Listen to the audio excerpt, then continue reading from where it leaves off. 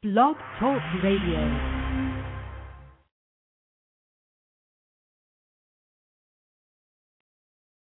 This is Cale Brown. Now, I didn't play a doctor on TV, but I will prescribe Brandon's Buzz for absolutely anybody who wants to know what's really going on. Hey, guys, this is Brett Claywell from One Life to Live, and you're listening to Brandon's Buzz. This is Taylor Dane, and you are listening to the one and only Brandon Buzz. Hi, this is Lynn Herring on Brandon's Buzz. It's the great entertainment talk show on now. Brandon, I love you. Thanks for having me. This is Linda Dano. I'm on Brandon's Buzz, and I have to tell you, what a fun hour I just had.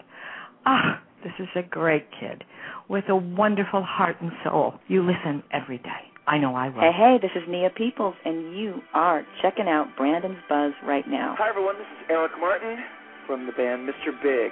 I'm live and kicking on Brandon's Buzz. Hi, this is Dave Romero, and you're going to love buzzing with Brandon's Buzz.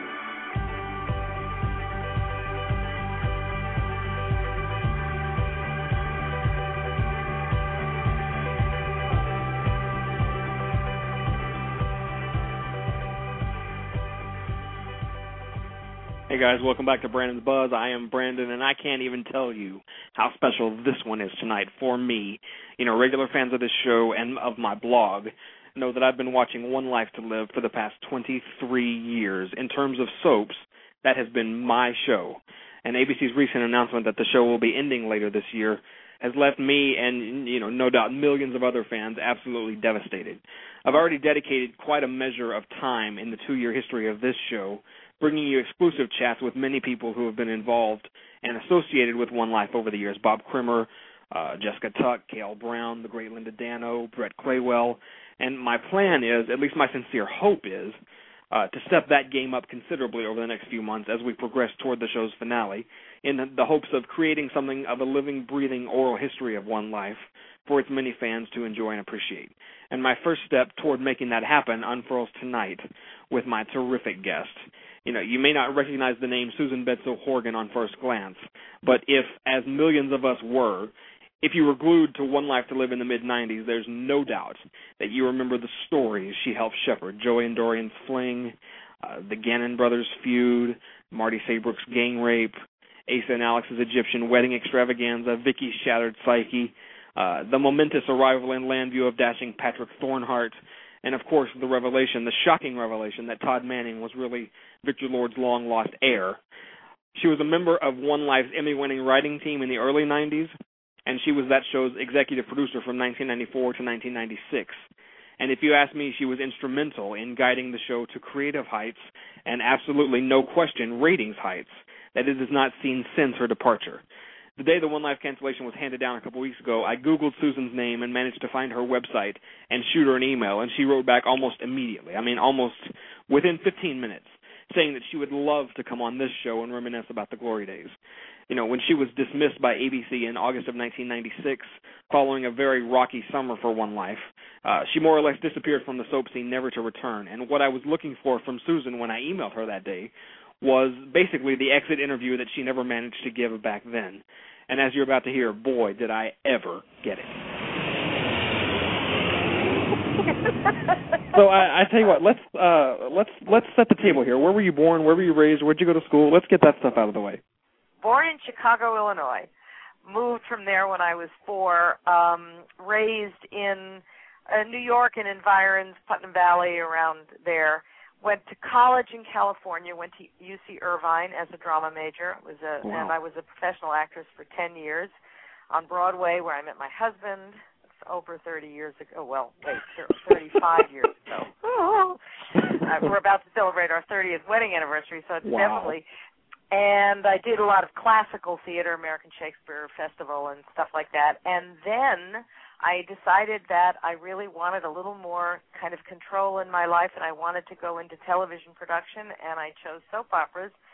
And the first job I ever got, this was in 1976, was as the production secretary for One Life to Live. Wow. Unbelievable. But I was there for only about, Doris Quinlan was the executive producer at that time. That's when I first met Erica Slezak, and we have been very good friends since then. then I went to Guiding Light. I was hired on Guiding Light as an assistant producer because it was going to the hour in October of 1977.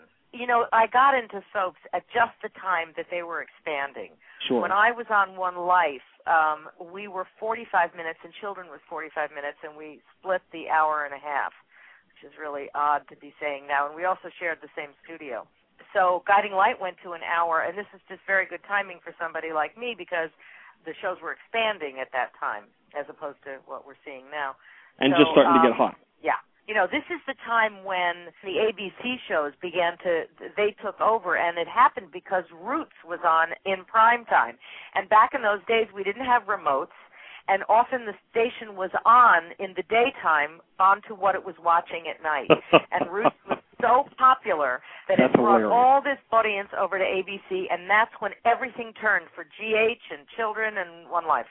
You know, I never put it together, but you're exactly right. Wow. So then I was on Guiding Light. I was an assistant producer for not long, like 6 months, and then became associate producer.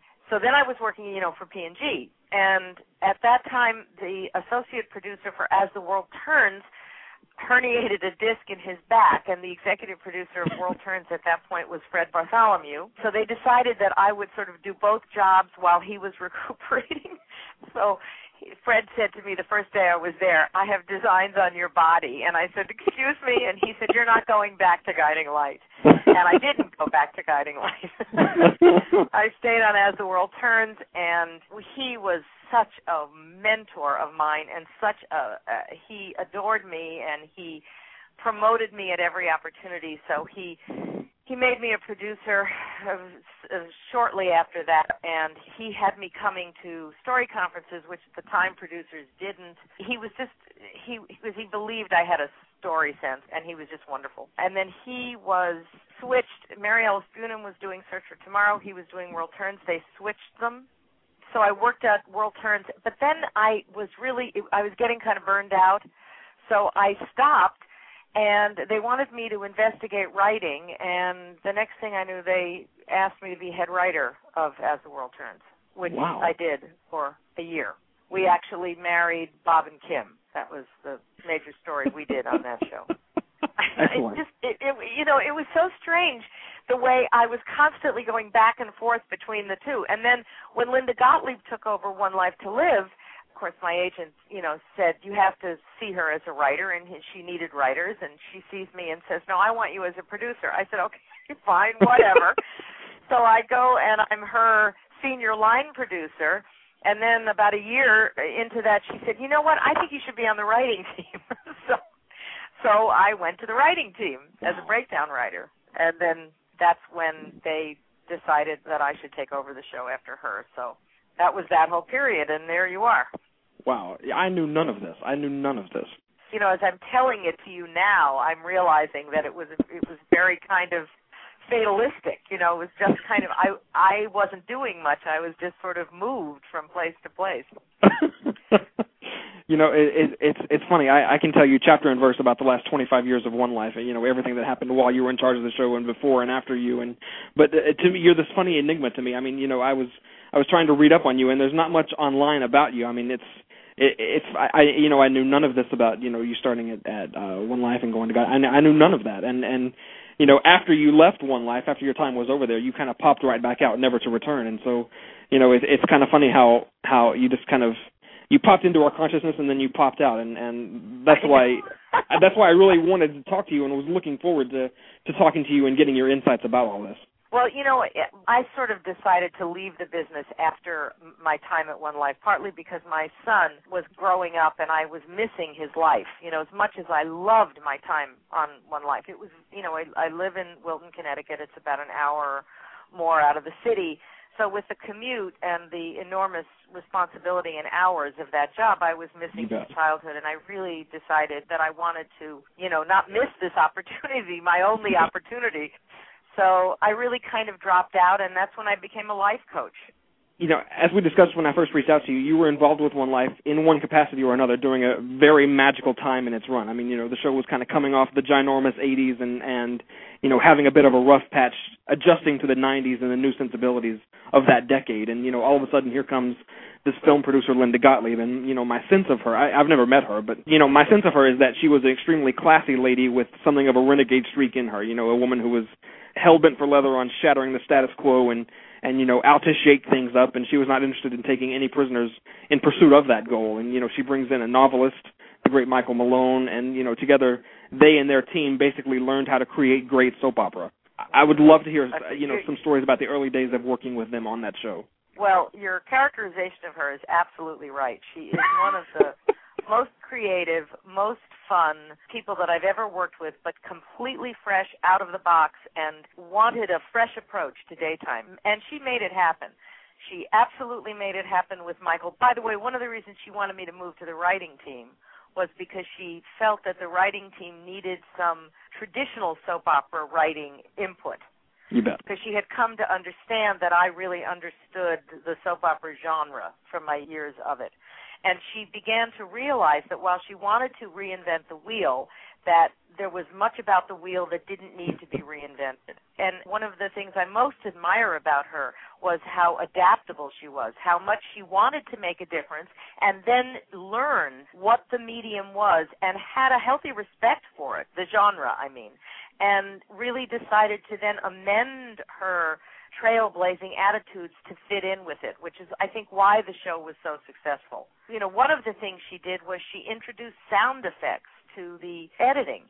Back in those days, you could hear a pin drop in the studio. There were no sound effects. But in life and in movies, there are, and it added such life and richness to the show. And the whole thing became a little more real, and also it took us back to Agnes Nixon's roots, in that we were doing trailblazing stories. The whole idea to do Marty and the date rape and then the trial, that is what won us the Emmy. There is no question. And that was what One Life was always known for. So in that regard, even though she updated, she's like she brought us into, I think she brought us into the 21st century, even though we weren't there yet, because that's how far ahead she was thinking. And yet she upheld the tradition of the show and the genre. I adore her, as you can tell. Absolutely. She had quite a few critics along her journey, to be sure, but there's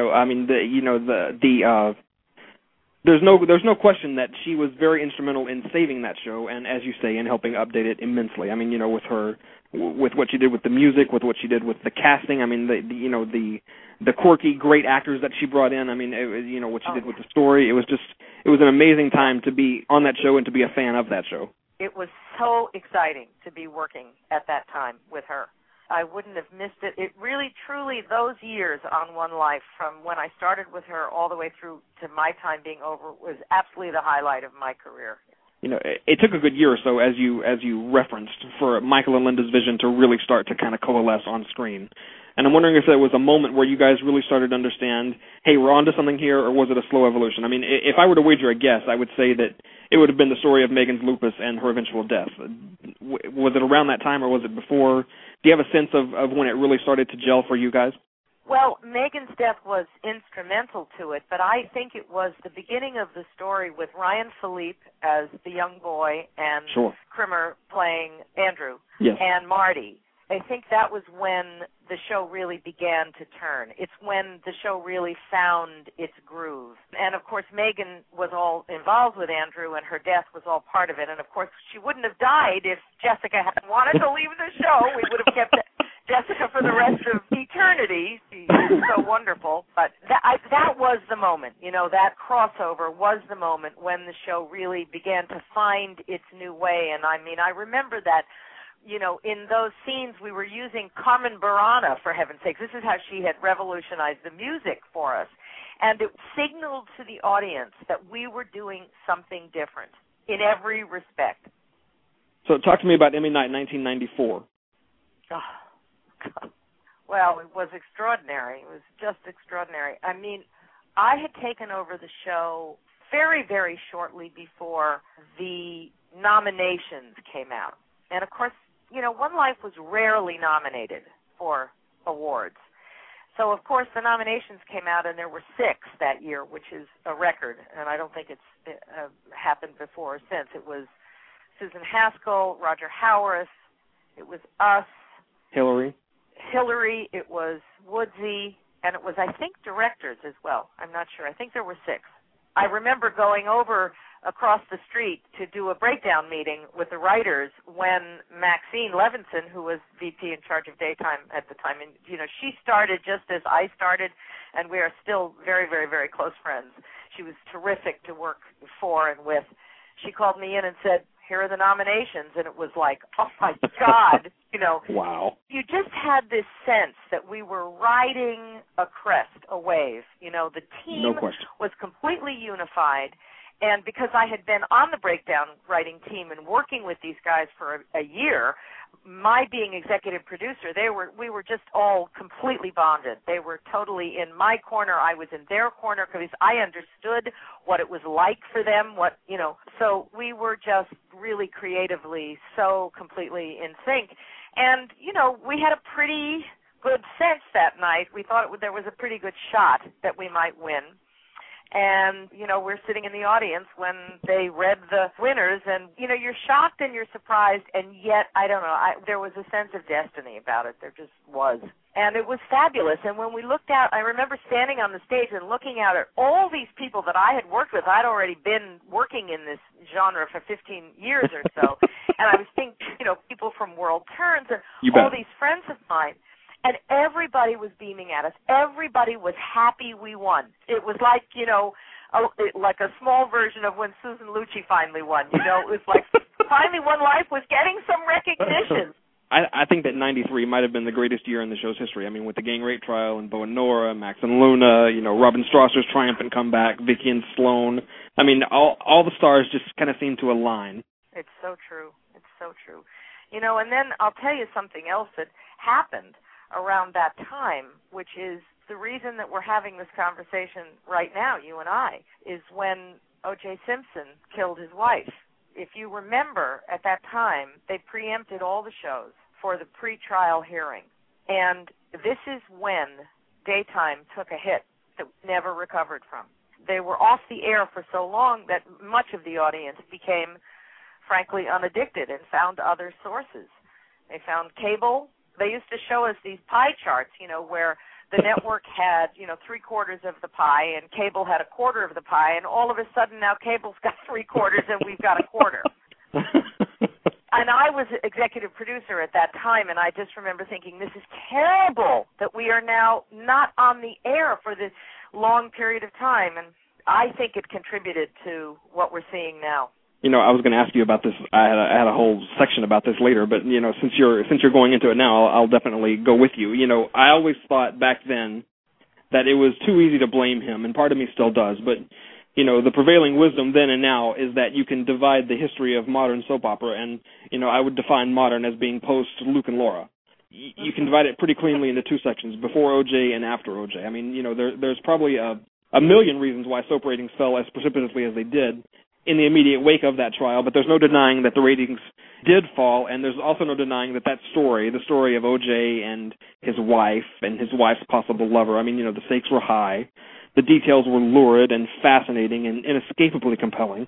The suspense was ratcheted up on almost an hourly basis, and the whole damn thing was real, and, the 90-plus million people who watched that verdict come down didn't have a clue right up until the last millisecond how that story was going to end.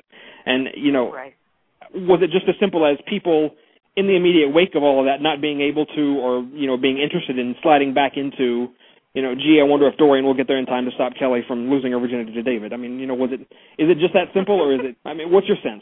My sense is that had that not happened, had we not actually witnessed a real soap opera, which is what that was, the demise and the erosion of the audience would have happened. It just would have happened probably at a slightly slower rate.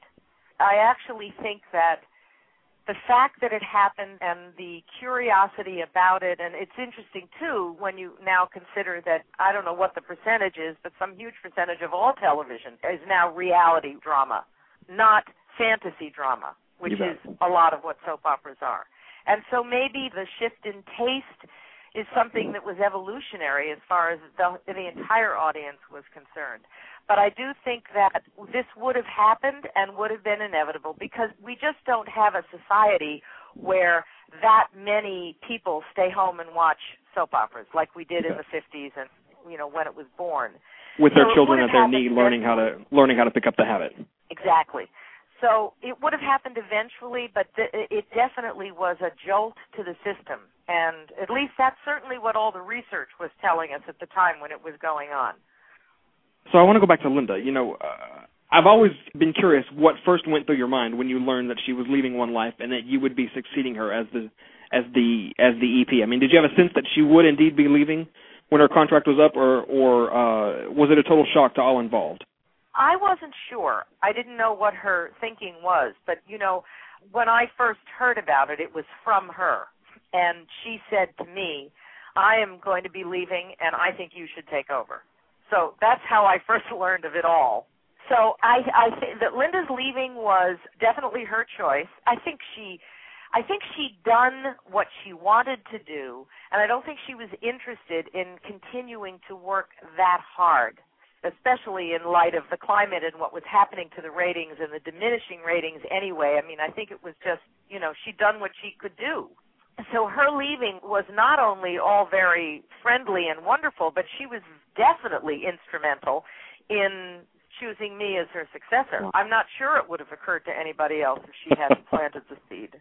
Considering all the massive innovations that she introduced to that show, all the acclaim, all the awards, all the ratings, were you at all nervous about following that? I mean, was there a sense of, Jesus, I have to follow this? Actually, no. She had already done the groundbreaking work.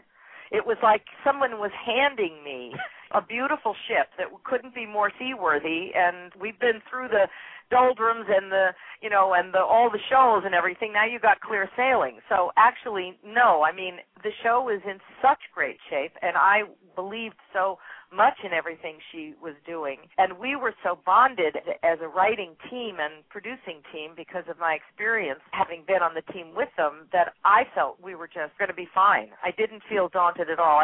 I felt ready for the challenge. And you had a storyteller who really got it. And Michael and I, were completely in sync and compatible in terms of storytelling. I adore him, and we had a wonderful relationship. There weren't fights. There were no creative differences. We were all on the same page. After you took over as producer, One Life took a strong and unmistakable shift back toward so-called classic soap and, away from the quirky gimmicks and the short-term arcs and, all of that stuff that Linda seemed to favor. I mean, was that a conscious choice on your part, or you and Michael working in concert to bring the show back toward a more grounded sense of realism and community? It was my direction, and Michael agreed. Because by this point, Michael had been writing long enough to understand the value of this kind of long, dramatic storytelling. What I wanted was to bring the show, I wanted realistic drama. I wanted always to have drama that was moving and evocative, but I wanted more romance, and I wanted more traditional soap opera feel, particularly in the area of romance, because that's really what I believe our audience wanted. Sure. Your tenure at One Life was dominated by two big stories, and I want to ask you about both of them, obviously. The first one was the riveting re-exploration of Viki's shattered psyche, which, we would learn was even more splintered than we had previously been brought to believe. Yes. Talk to me about, you've got someone on your bench like the peerless Erica Slezak, who can not only bring to life such a complex, fanciful tale, but also make it so invaluably credible, so real. Was that story just a no-brainer given her immense talent? Yes, it was. But the reason that we wanted to do the story, and I really wanted to do the story, was I knew that the split personality thing, that the Nicky Vicky stuff that they had done for so long was really, really popular. And I also know that this is a very real disease and that it is usually brought about by child abuse and that it's usually more than one personality. It's multiple personalities. So I really wanted to give her an opportunity to flesh out this character and to give some reality to the Vicky Nicky stuff. So one of the first things that Michael and I had to do was go out to lunch with Agnes Nixon. We went to Café des Artistes, which is not there anymore, and say, how do you feel about our saying that Victor Lord abused Viki when she was a child, And Agnes said, sure, great, go for it. She was wonderful. And she actually consulted with us and advised us as we were putting together that story, which was pretty wonderful to work with her, however briefly. It was about deepening the character of Erica. Sure. And the reality of this disease, plus having the fun, and plus pitting her against Dorian. We were always trying the balance of the fun in soap operas, what we love about soap operas, and something real and dramatic. And, of course, Erica just went to town, as you know, with it. Jean and, all the different characters. She was just, and Tommy remarkable. And Princess and Tori, yeah, absolutely. Yes. Absolutely. She was remarkable, absolutely remarkable, her range. The other big story was the risky decision to transition Roger Howarth's Todd Manning from irredeemable villain to compelling anti-hero. And, just before this cancellation was handed down, it was announced that Roger is going to be returning to the show in, I guess, late spring or early summer. Do you remember when you guys really understood exactly what you had in Todd and in Roger? Well, actually, listen, the funny thing is, as a breakdown writer, I wrote the breakdown that had his first scene. This is a funny story, Brandon, and you'll like this. That had the kids, the rapists, first scene in Roadies. So when you are writing a bunch of under fives, they were under fives. You name them. So I named him Todd Manning, and I don't know why. I picked a name that, and suddenly, somewhere along the line, we went, his name is Manning. Irene Manning. Victor Lord. Basically what happened, just to go back a little bit, Roger was so magnificent in this part that was never intended to be a major part. He was a functionary. He was so magnificent. Of course, Michael's writing these scenes. He's the rapist, and he's in jail, and he starts to talk about his father, and you suddenly start to have sympathy for him because this is the way Michael Malone writes. And suddenly we thought, well, my God, if we're trying to keep him on the show and keep this wonderful actor and trying to make this complicated character workable for us, what if he's related to Viki? So that's what we did. And it was simply because, by dumb luck, I had named him Todd Manning. That is hilarious. So, well, it goes along with the feeling that we were charmed at that time. Talk about fate working in your corner completely. Yeah, God must have turned the channel and said, let's work on this show for a while. But then, Roger was having a really hard time playing this character and are trying to rehabilitate this character. And he was going through a tough time in his life, and he wanted off the show. So we let him go. We had no choice. But I knew, Michael and I talked about this, we have to bring in something to distract the audience from losing him. And that's how Patrick Thornhart was created. Maxine had gotten this tape from our casting director in L.A. of this actor, and she said to us, okay, I'm sending it over to your office. I'm going to give it to you first because, we never got it. Children got everything first. One life is always the second cousin. She said, I'm going to give it to you first. You guys look at this tape. I'll have breakfast with you at 9 o'clock tomorrow morning, and if you can pitch me a story at 9 o'clock tomorrow morning for the use of this guy, you can have him. Wow. So we sat down, Michael and I, in my office. We looked at it. We said, oh, my God, we want him. I had just been to Ireland for the first time in my life on a vacation with my husband, who is Irish.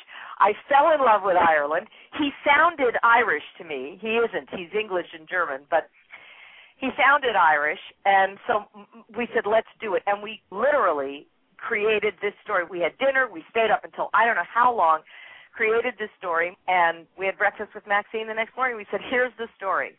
And Michael said the first scene is he's on the run from somebody. He sits down next to Marty, who's, gone to clear her head in the Irish, islands, and he says, kiss me, it's a matter of life and death. Michael just came up with that first scene, and it sparked the whole story and then the piece of music and the whole thing. Anyway. And Brown Penny. Then, yes, Penny, Brown Penny. That was Jean Passanante, and it was her breakdown, and wow. She put the poem in. Then Roger, wanted to come back. So, of course, Roger was shot on the show but the bullet was intended for Patrick in the story. But, of course, in soap opera, sure, being shot doesn't mean anything. You bet. So we were able to bring him back, and then we were able to have the best of all of it, which was great, to have the two of them together. It was really wonderful. I had a great writer, Pam Long, in here, and she was head writer for One Life after you left for a short time. And, she talked, and I don't want to badmouth anybody, but she talked to me a little bit about, working with Roger and, kind of dealing with him. And she said that he constantly fought her in terms of, finding light in Todd and bringing him to a place where he could be loved and he could, be accepted as a member of this society. And my sense is that you had similar conversations with him and similar, I don't know, battles isn't quite the right word, but similar issues with him in terms of writing Todd in the way that you guys wanted to write Todd once he was redeemed, quote unquote. My feeling always was, having been an actor and having been married to an actor who had done a lot of soap opera, I understand what it's like when you play a character day in, day out. And in this medium, it's very different than other mediums. You can become fused with the character. Sure. People see you. You have an exposure to your audience that you don't have in any other form. I mean, my husband unfortunately played a villain on The Doctors years ago. And, people would grab him in the street and say, "I hate you," and it was very upsetting to him. So I was very sympathetic to his concerns, and we would argue creatively about how to do this in a way that could make us both happy. And, he was never really happy, but he appreciated the fact that I was respectful of his concerns and his wishes. And by the way, so was Michael. Michael never fought him. Every time he had an objection and we had to deal with it, it made the story better. So it really is, it's how you want to approach it. Because in this, it's even more of a collaborative medium than most others in this regard. And, to be fair, I mean, the story at the time was that Roger was getting, personal fan letters saying things like, "Rape me, Todd," and, stuff of that nature. And so, it's not difficult to understand how he could be freaked out by that. It was distressing for him. There was no question. I don't know what happened after I left, but we worked very hard at trying to redeem him slowly and to not in any way have the feeling that rape is acceptable or romantic or any of the notions that come along with it. And I think that even though Roger had difficulty, he respected the fact that we tried to really do it. And I don't know what happened afterwards. And then he went on and, of course, got to play the son of my dear, dear, dear friend Colleen Zink on As the World Turns. You bet. And playing a different character, he had no difficulty. You mentioned the work between Erica and Roger, and especially in those early days between Viki and Todd, the sparks and the chemistry. When they were just beginning to know each other and bond over their common experience as being mentally damaged children of a monster. I'll never forget those scenes right before Todd and Blair got married the first time, when Viki found Todd in the Lord Mausoleum and tried to convince him that he was worthy of this happiness and, he was worthy of this life that he was scratching and clawing to create for himself against his own base instincts. I mean, it was such electrifying television. And, of course, Michael wrote that stuff like it was living, breathing literature. I mean, he and his team just wrote the hell out of those scenes. No question. And, in fact, those are the examples that we're talking about where we tried to give Roger the chance to play the conflict that he was having as an actor, and give Viki a chance to try to heal this guy. So this was all in response to the difficulty, and of course that's what Michael is brilliant at. He's brilliant at the nuance and the subtlety and the many different complicated layers that exist in relationships. And it was so wonderful creatively for us to be able to have Roger and Erica working together. That's why, thank heavens, we named him Manning. Talk about seeing the instant sparks between Roger and Kathy DePaiva. I mean, was it always the intention to pair off Todd and Blair, or was it just a case of, seeing the chemistry and immediately deciding to write toward it? I think it was a combination of things. I mean, there was definite chemistry. They're both such wonderful actors. Blair was such a complicated character herself, so we were very attracted to the notion of these two sort of broken souls finding their way with each other. And I think that was part of the appeal for them, was that they were both so imperfect that you wanted them to find love, And they worked beautifully together. Cassie's a wonderful actress, and they had tremendous acting chemistry together, and it worked. No question. So ABC's decision to remove Michael as One Life's head writer in early 1996, did you support that choice? I mean, I know that you've said in previous interviews that after Josh left, you were basically co-head writing the show with Michael, and that it severely compromised your objectivity as the producer. And I'm just wondering if, given all that, looking back, was that dismissal a massive mistake? Yes, I think it was.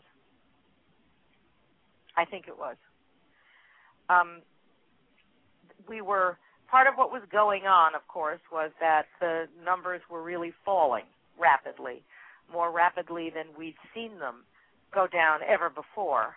So, of course, the pressure from the network around that was very strong. And, and the first thing always is to change either the head writer or the executive producer. That's what goes on. And the feeling was that the show needed a new voice, a different voice. And I didn't really agree, and I fought against it as much as I could, as long as I could. But frankly, it fell on deaf ears, and I wasn't really able to not have this change take effect.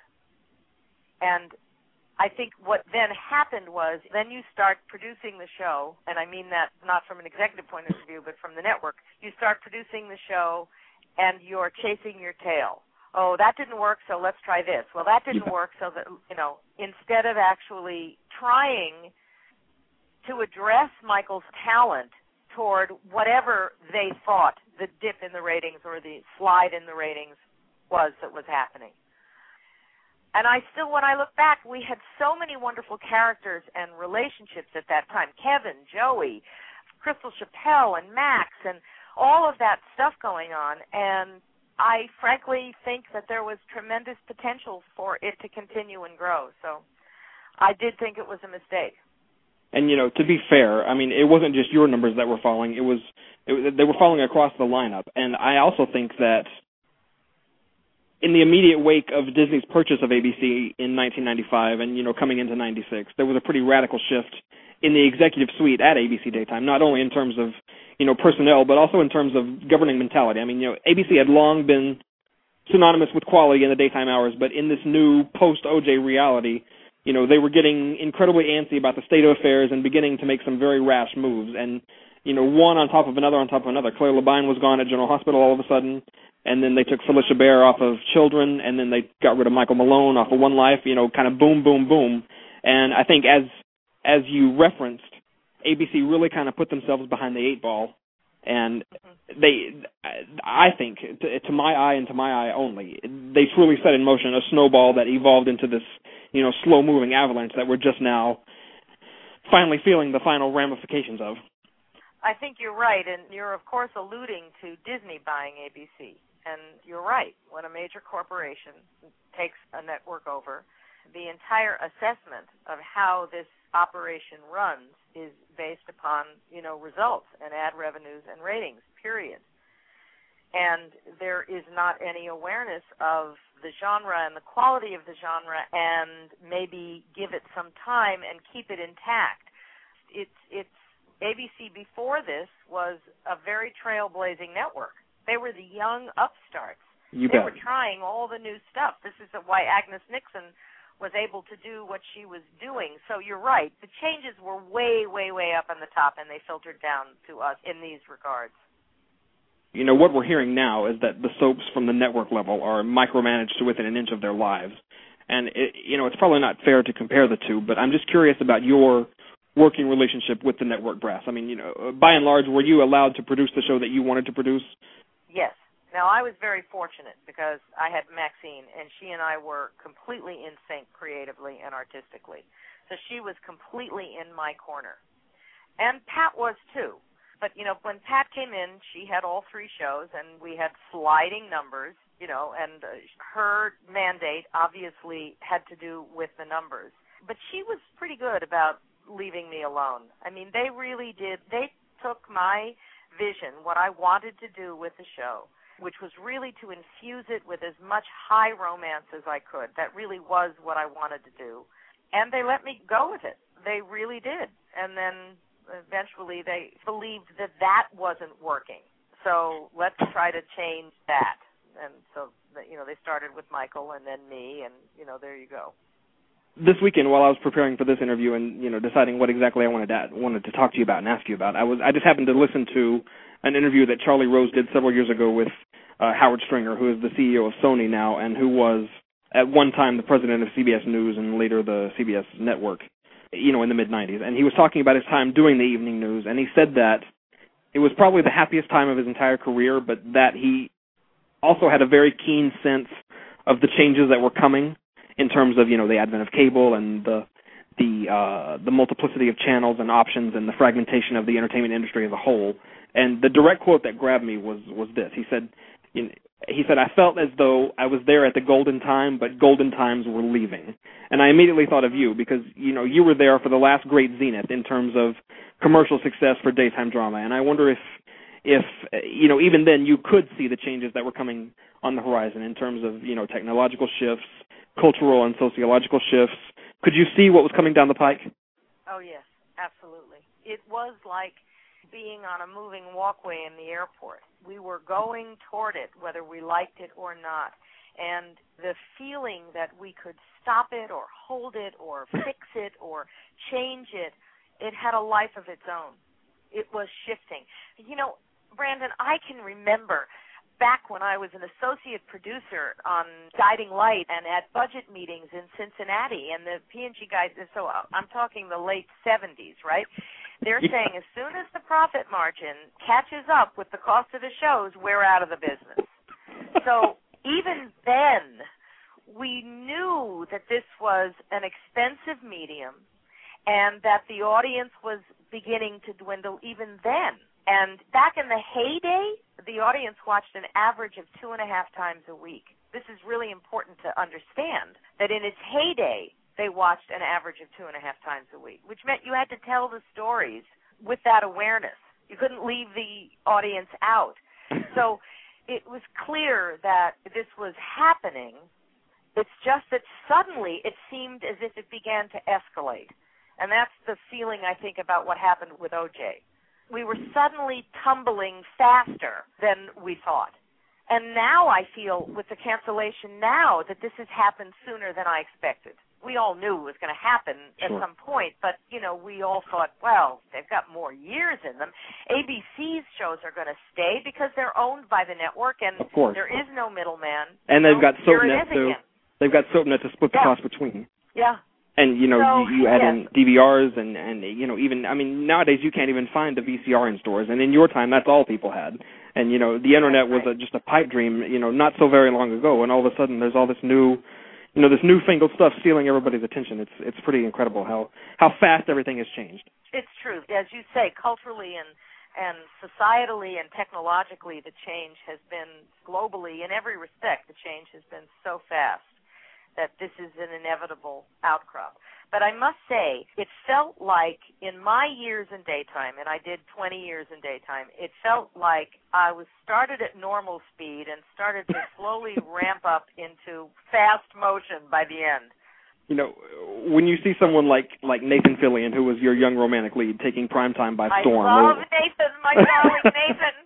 When you see someone like Gina Tognoni, who's had massive success in daytime and who could be a movie star right this minute if she chose to be, when you see someone like Torsten Kay, or you mentioned Crystal Chappelle, Tuck Watkins, I can only imagine that you beam when you see these people and what they've gone on to achieve in their careers. Oh, my God, I totally do. There is no question. And all of them. I adored working with all of them. They couldn't have been more wonderful, and I rent Castle on Netflix because, I just love Nathan, and I want to, I love to see them in all the things they do. I feel like a mama hen, when I see them. And, what's funny is we all knew back then that Nathan was going to be a huge star. He just had that star-kissed thing about him. He had almost a halo around his head. He was so, brightly charged.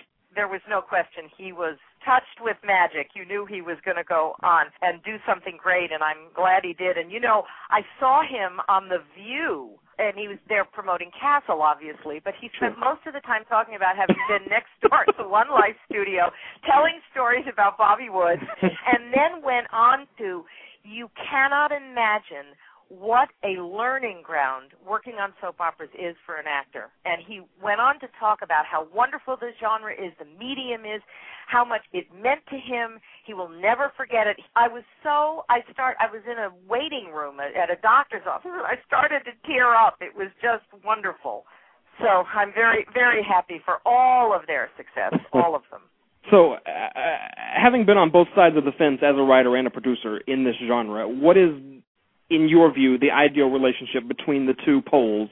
The ideal relationship is when the two are in tandem, have respect for the challenges that each other has, and they approach the problems because, daytime or soap operas as we know them are an animal unto themselves. They have specific problems attached to them that have to inform the creative decisions that you make about the show. Like, for instance, set standing and actors on vacation and, actors' guarantees and all of that stuff. If a producer and a writer, if the writers understand the producer's problems and the producer understands the writer's problems, then they can put their heads together and solve them in a way that makes everybody happy. We never went over budget when the show was under my leadership. I knew how to budget properly and economically, and it's all easy to do if you decide that you want to come from a point of view of solving a problem rather than, creating a problem. You talk about coming in under budget, and yet you pulled off some amazing stunts. I mean, when I think about Alex and Asa's wedding in Central Park or the whole Irish thing, I mean, you pulled off some amazing things with what you had to work with. Well, again, when you work with your designers and your crew and you tell them creatively what you want, and you say, and they're very aware of what the financial constraints are, they will turn cartwheels to give it to you. They can sometimes come back and say, look, this is going to cost $1 million, this is going to cost $500. Oh, okay, well, and then again you compromise there as well. You find a way. Sure. I was very fortunate, in that everyone on the crew and the designers and the staff, everybody was so behind what we were doing that they wanted to make it work. So everybody was collaborative, and I listened to everybody's points of view because that's the way I like to do things, and everyone felt included, and we really, really were a team, and that's one of the things I'm proudest of. So ultimately, with the benefit of 20/20 hindsight, when you reflect back, do you measure your tenure at One Life to Live as a success or a failure? Totally as a success. Are there things I wish I'd done differently? Sure. In the coaching world, the acronym that we use for FAIL is From All I Learn. So, in my opinion, there is no failure, and anything we attempted that we thought would be great artistically and maybe wasn't as great as we wanted, to me, that's all noble because we were trying. I see it as the time that I was there as a very successful time, at a very seminal time in the form itself. What are you proudest of? I'm proudest of my working relationship with everybody on the show. It was artistically and creatively and practically so enriching, so gratifying, so much fun, with so much love, all of us, that I've never experienced, and I've been in the theater as an actor, you bond with the people that you're in a show with, and I was in a Broadway show for over a year. You make some tight friendships, but I never had such a large, extended family of people all pulling for the same goal as I did on that show, and that's the biggest takeaway I have from it. So is there life after soaps? Sure. There's, attempting to write pilots for prime time, which is very difficult, but fun in the process. Life coaching is great. My son's a sophomore at UMass Amherst, so he's launched and doing well. And there definitely is life after soaps. There's no question. And, of course, the other thing, too, is that Tom and I, we joke about this because when you have worked on a soap opera, you are, if nothing else, fast. We are so fast. Fast and facile. Yes, exactly. Fast and facile. Absolutely. The producer says, well, you want to do, great. What do you want? We'll give you 5 different ways. Damn right. Working in that form is something that has affected my life in every way, and it's made me stronger and better and creatively more, fast and facile, just as you said. And it's a form that exists in prime time, let's face it. I mean, the continuing romantic drama is there in everything we see. So no question. It lives on in other ways. Grey's Anatomy is a soap, The Good Wife is a soap, Glee is a soap. Sure. I mean, it's... Absolutely. So were you ever tempted to dive back into that lion's den? Did you ever have the itch to go back and take another stab at it? Not really.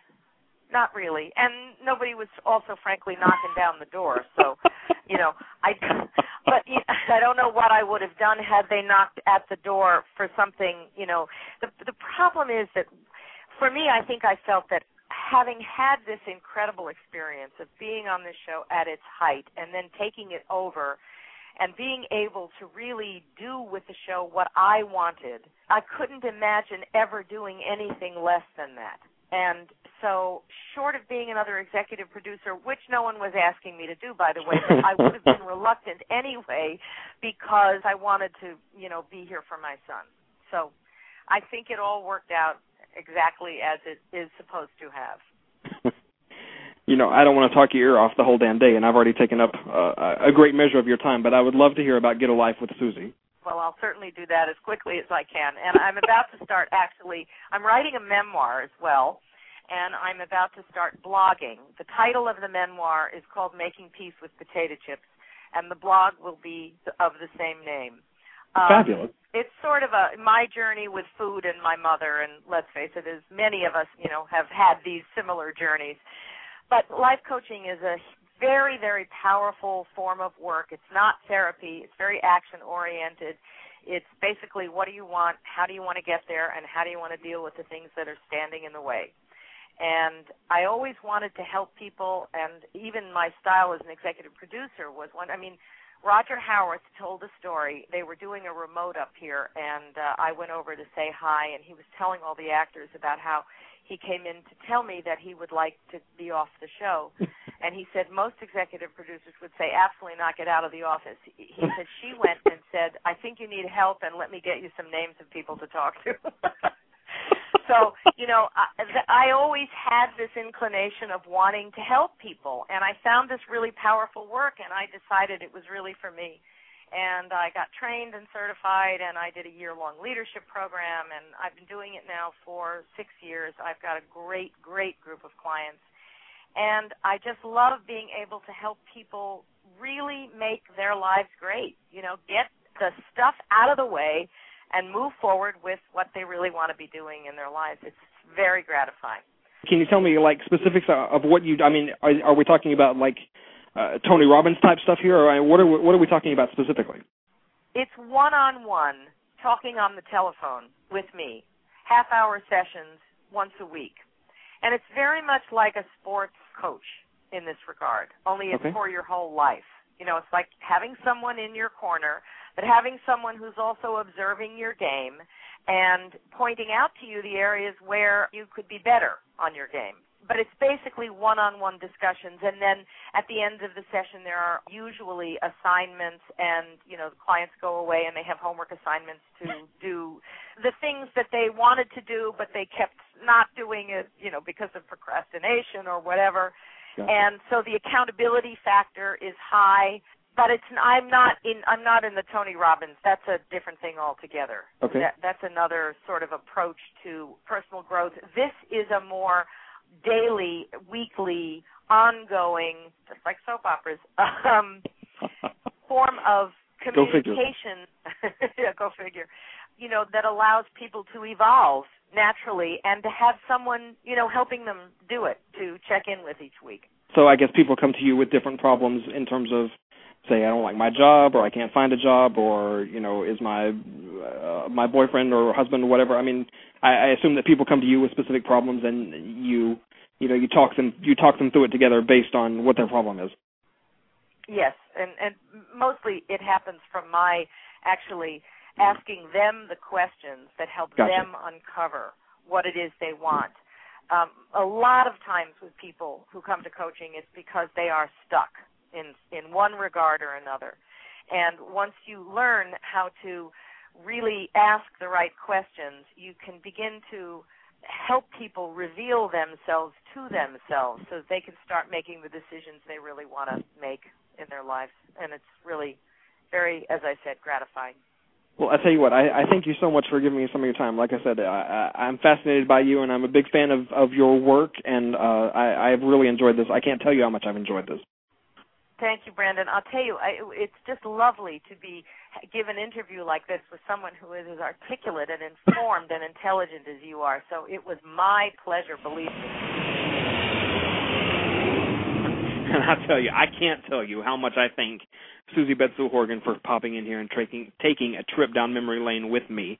If you're interested in learning more about her life coaching endeavors, you can find her website at all one word, Get a Life with Susie. Get a Life with Susie, all one word, .com. And by all means, check her out. There's some very interesting reading material over there. As for me, that's it. Brandon's Buzz comes to a close one more time. If you're listening, you already know how to find the show, but in case you don't, 3 places online: blogtalkradio.com, BLOGTALK radio.com is home base for this show. It's blogtalkradio.com/Brandon's Buzz. That's where you can listen to the show. You can check out old episodes of the show. You can see what's coming up on the show. You can leave comments. You can send emails. It really is mission control for Brandon's Buzz. And again, it's blogtalkradio.com/Brandon's Buzz. You can also find me at Brandon's Buzz. My blog at the top of any page at brandonsbuzz.com is a blue button marked radio. You click that button. That takes you to a full page with every episode of this show all in one place. There are 80. This is episode number 80. This and all previous 79 all available in the radio archive at brandonsbuzz.com. Please check that out. You can also find me at iTunes, guys. I'm on iTunes. Just type Brandon's Buzz in the iTunes Music Store search box. Scroll down to the podcast section. Click on my logo. From there, you can download individual old episodes of the show as podcasts for playback on the device of your choosing, or you can subscribe to the show and have new episodes automatically download to your library the minute they're uploaded to the music store. So I'm all over I'm everywhere. I'm on iTunes, I'm on Twitter, I am on Facebook. Google the words Brandon's Buzz, and I swear to you, something will pop up that points you in my direction. And as always, I appreciate you guys coming in my direction. I appreciate you guys finding me and listening to me, and I hope you continue finding and listening to Brandon's Buzz. Hi, everybody out there. This is Eileen Kristen, and I have just been on Brandon's Buzz. This is a great show and a very sophisticated mind. So spread the word, Brandon's Buzz. This is Claire Massey from Tammy Show, and you're listening to Brandon's Buzz. Great guy, great show. Check it out. Hey, guys, this is Brett Claywell from One Life to Live, and you're listening to Brandon's Buzz. Hi, this is Lynn Herring on Brandon's Buzz. It's the great entertainment talk show on now. Brandon, I love you. Thanks for having me. So if you feel that you just can't take it, and your world isn't what it seems, don't forget that life can be what you make it. Better when you live on a street of dreams. Hey, this is Nia Peoples, and you're with Brandon's Buzz, the place to be. Hi, everybody. This is Nicholas Walker. Merci à vous tous. Écoutez Brandon Buzz sur Blog Talk Radio. Bonsoir et à très bientôt.